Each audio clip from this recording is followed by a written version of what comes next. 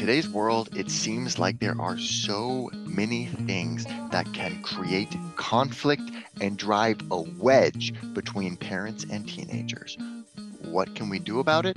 How can we break through the wedge and build a deeper sense of loving connection? That's the topic of an upcoming episode of the Talking to Teens podcast featuring Dr. Rick Hanson, the best-selling author of multiple books, including Buddha's Brain, Hardwiring Happiness, and his latest book, Making Great Relationships.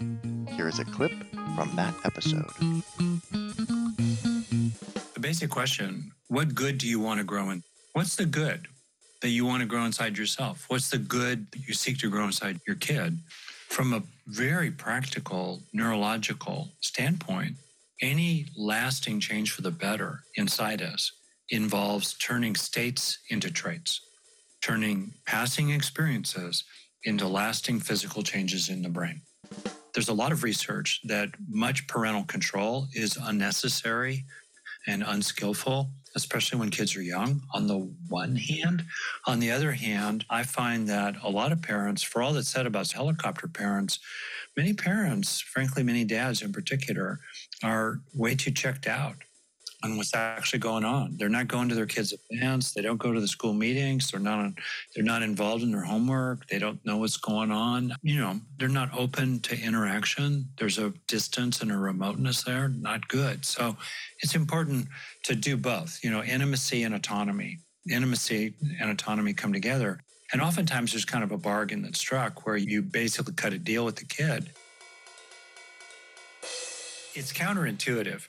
But the fastest way to restore your own power and the fastest way to get a good result from others is to admit the maximum reasonable fault and then move on. It's a cut to the chase. And I think about my parents who were loving, decent people raised in traditional ways. They never admitted fault when I was growing up, ever. I think it's important for parents to cop to their part, whatever it might be.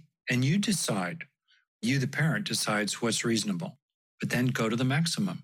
And so it might look like this, the kid says, you never listen to me or something. Well, okay, I really do want to listen to you.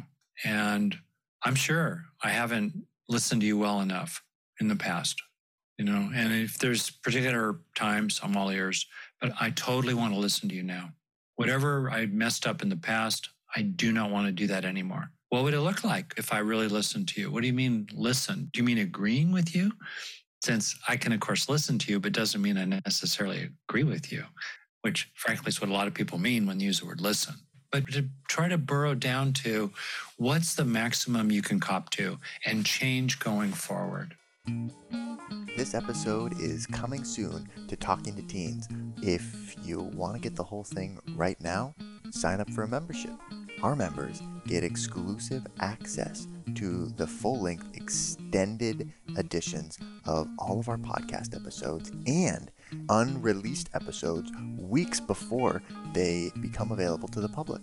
Take advantage of our 14-day free trial. Sign up for a membership today.